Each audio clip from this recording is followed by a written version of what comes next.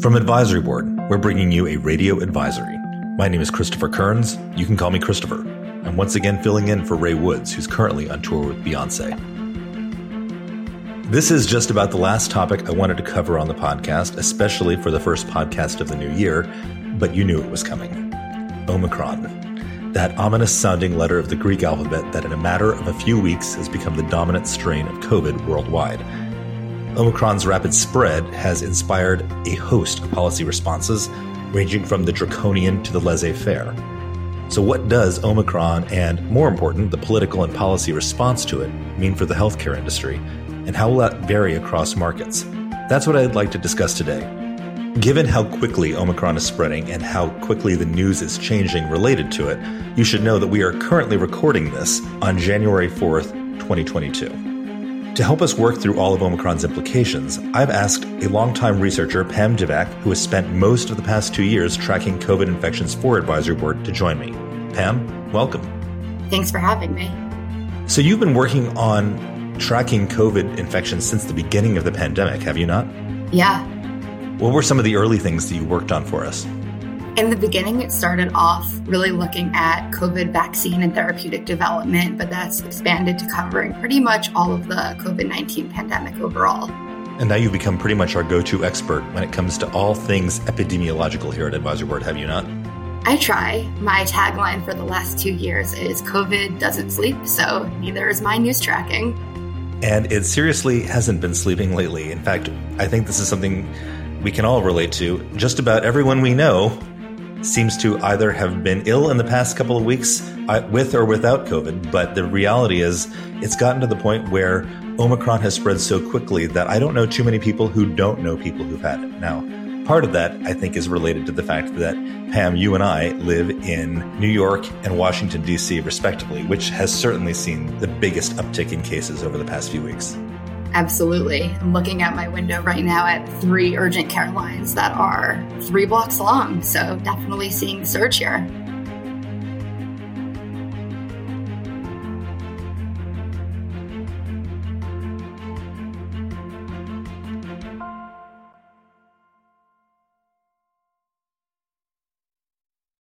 So let's start with the basics. Here in the U.S., this is just the latest in a series of COVID surges.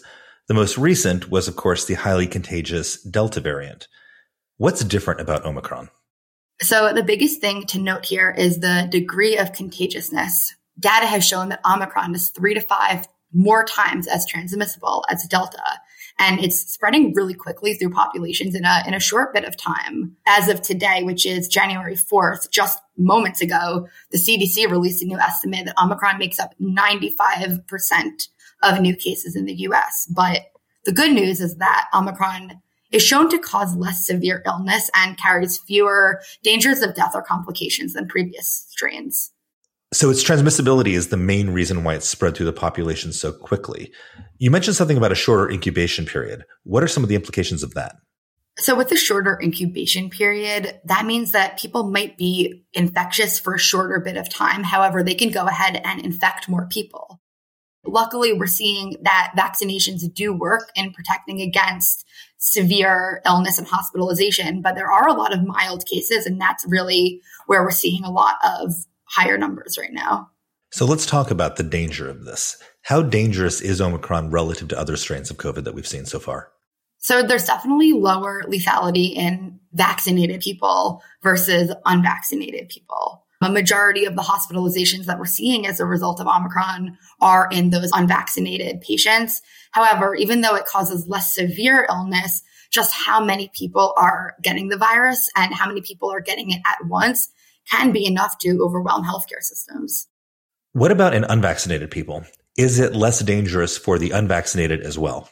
So the data that I've seen shows that it is less dangerous. However, because there are a significant portion of Americans that are unvaccinated still, and the virus is spreading so quickly, just that number of hospitalizations in unvaccinated patients is enough to quickly fill up hospitals. And we're already seeing many either hit or exceed capacity.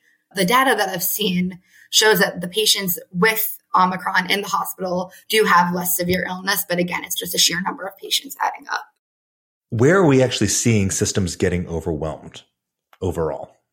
We're already seeing this where I am in New York and New Jersey, and we're seeing that hospitalizations are rising faster than ever, and some of them are even quickly approaching the levels of last winter's peak.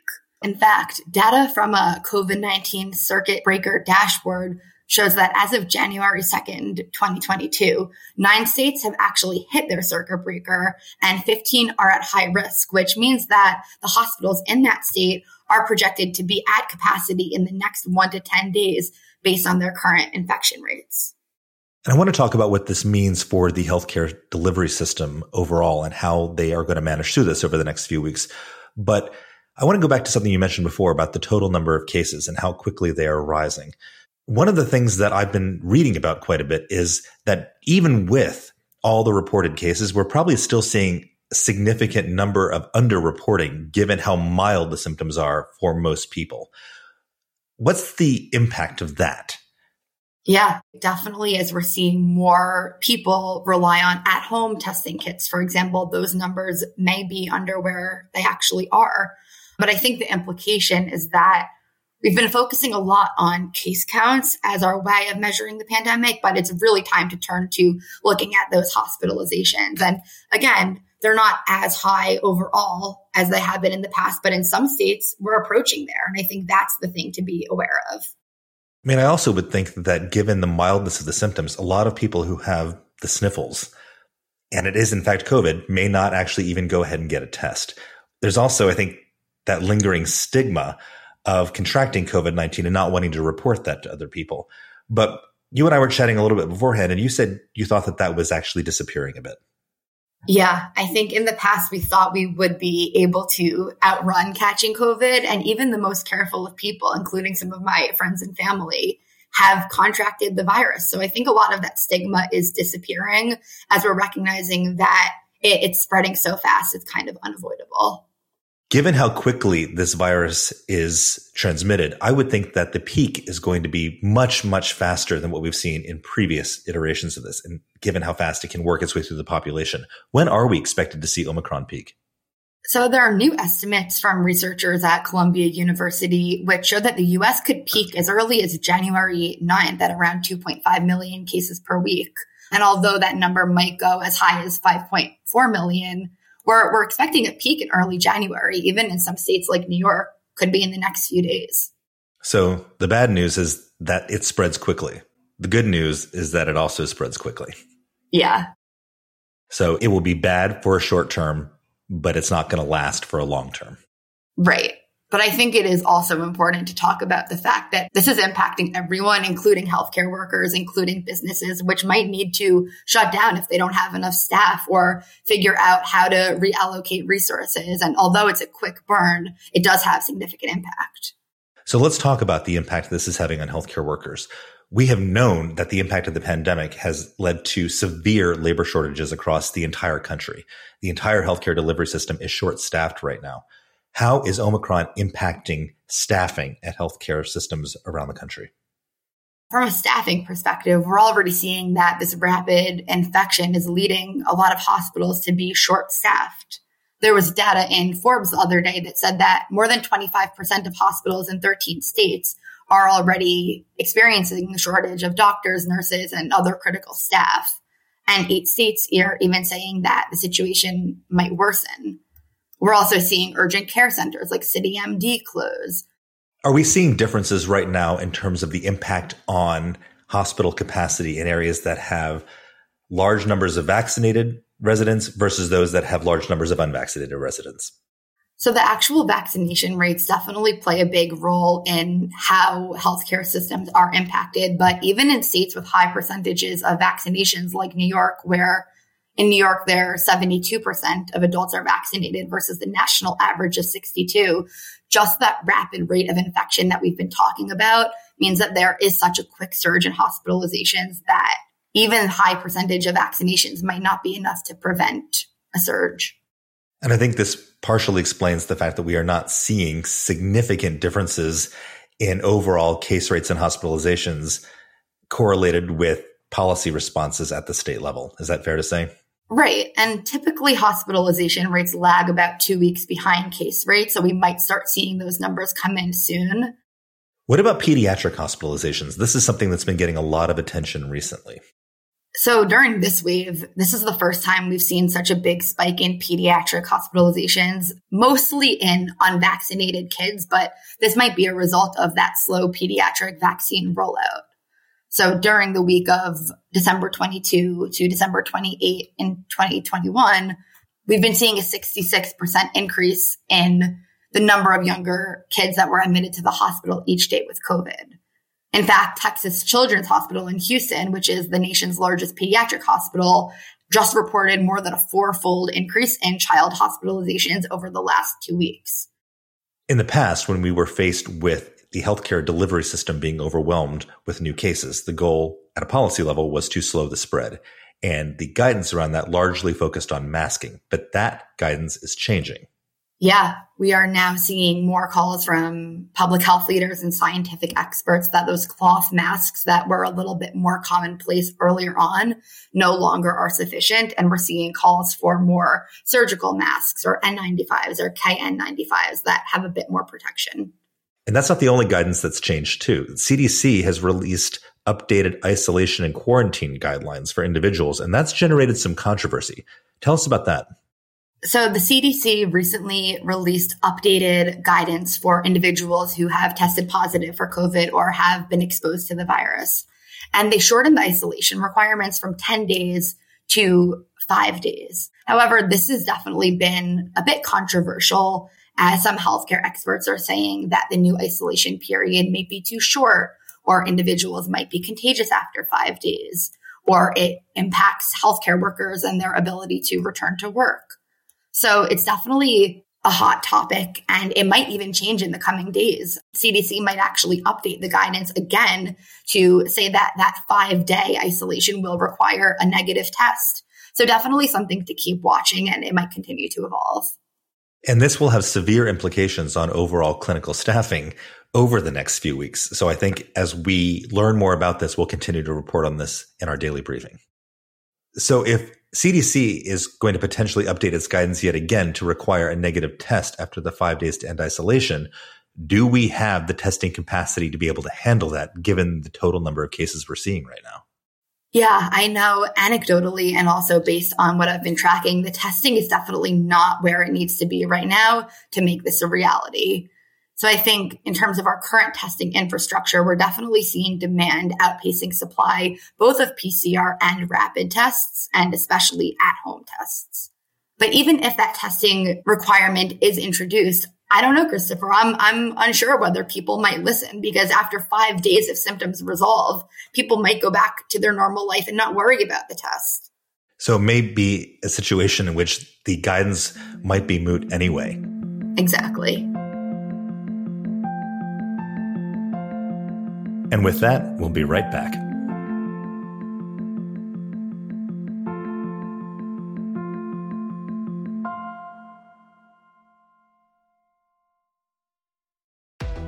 As the COVID-19 pandemic continues to wear on, the healthcare industry has found itself in an unprecedented state of flux. Long-standing assumptions about utilization, demand, consumer preference, and the regulatory landscape have all been challenged. As a result, today's healthcare leaders face many strategic decisions that will have enduring and far-reaching implications for the future of the industry. You can find out the 16 things CEOs need to know in 2022 by visiting advisory.com/16things. This briefing examines which structural shifts are most important, how those shifts might play out, and what steps leaders can take to inflect the direction and pace of change. It also looks at how the COVID-19 crisis has shifted the dynamics of power and influence across the industry. As pivotal as the past 2 years have been, we believe the coming year will determine the future trajectory of this industry. Get started on the future today by going to advisory.com/16things.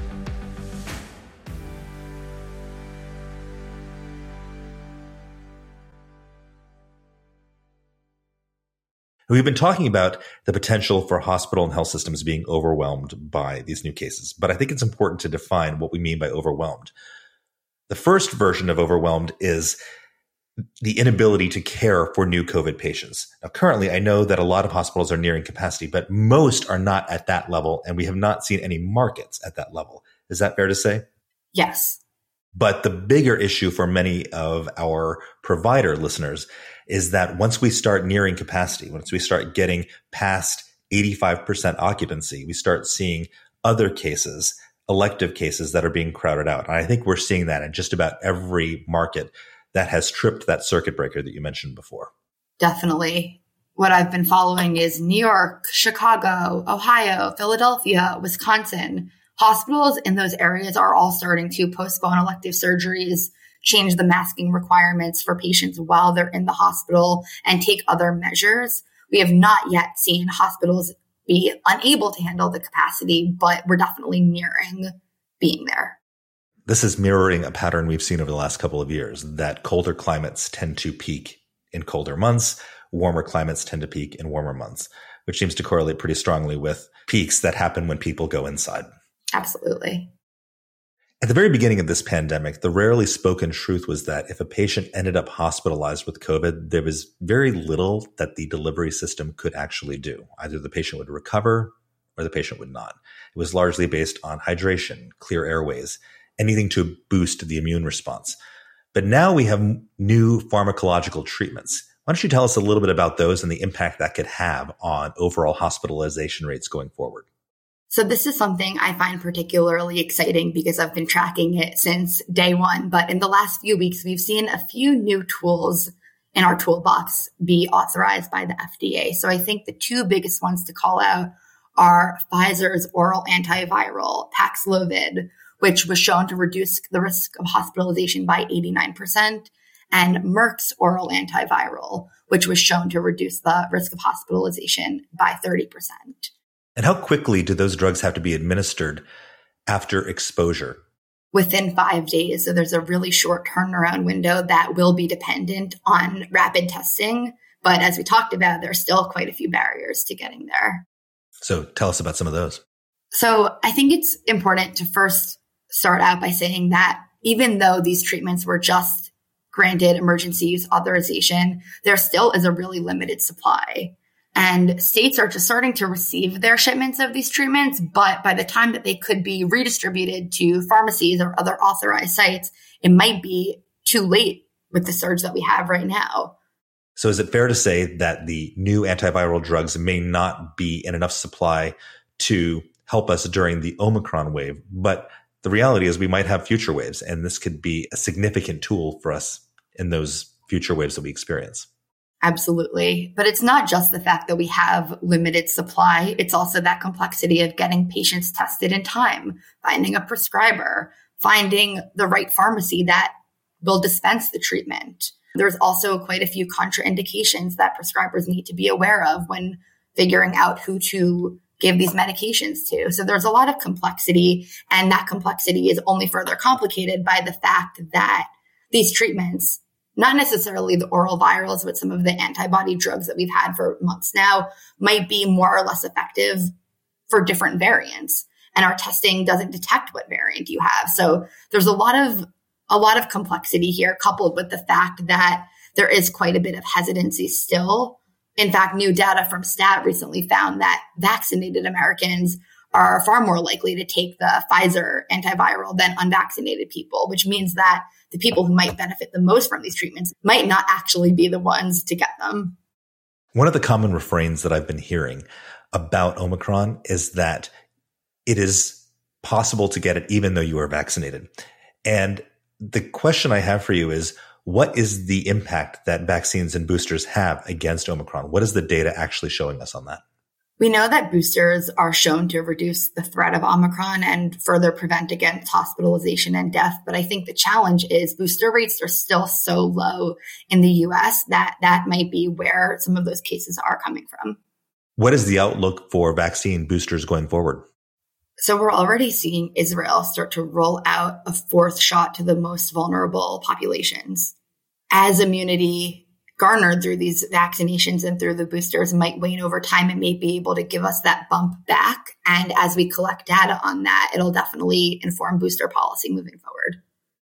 So the good news, Christopher, as it exists, is that the healthcare system is better prepared now to handle this winter surge, both in terms of supplies and the new treatments that we have to manage. But what I really worry about is medical staff. It's true. We've seen providers already seeing mass resignations. They've seen burned out and traumatized healthcare frontline workers. I'm really not sure how much more they can take. And this, of course, is leading to increases in healthcare staffing costs and extreme burnout. And I don't like to be the harbinger of bad news, but I don't think that's going to be getting any better in the near term, which means that some of the guidance that we provided here on this podcast in the past, which is around the need to take a tour of duty approach to frontline workers and the need to accelerate the deployment of more automation in the future, that challenge is not going away. And I think it's only going to get stronger over the next few months. So if you are looking for ways to help with burnout, help with trauma, help with automation, you can listen to some of our previous episodes. We're going to link them in our show notes, and we will be continuing to report on this through the daily briefing at advisory.com going forward. All right. Well, wrapping this up then, what does Omicron mean for the future of the pandemic overall? So what I'm thinking the future of the pandemic overall looks like is what I'm calling the Big Bang. So this might be a really intense but short-lived periods where we see cases and hospitalizations increase, but they might come down pretty quickly. New York City and London in particular might be a harbinger of what is to come, as London's already seemed to reach its peak and New York is definitely skyrocketing.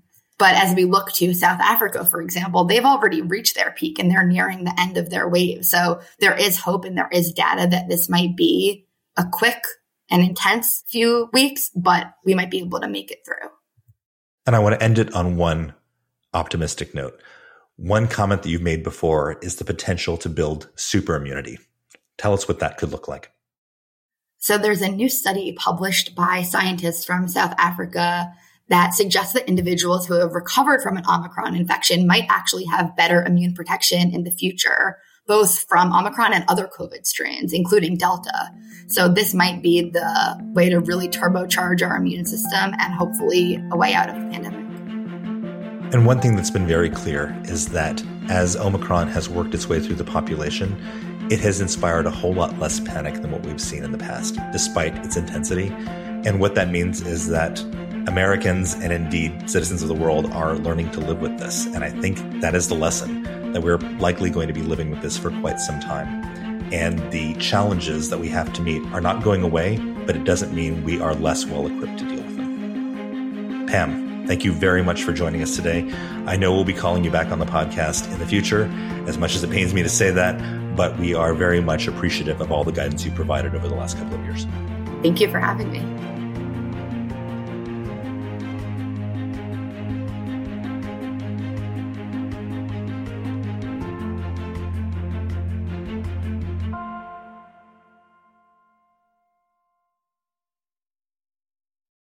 You know how they don't do movie trailers anymore? There's no like in a world. That guy doesn't exist anymore. Maybe he's dead. I don't know. But you don't hear it anymore. Omicron, destroyer of worlds.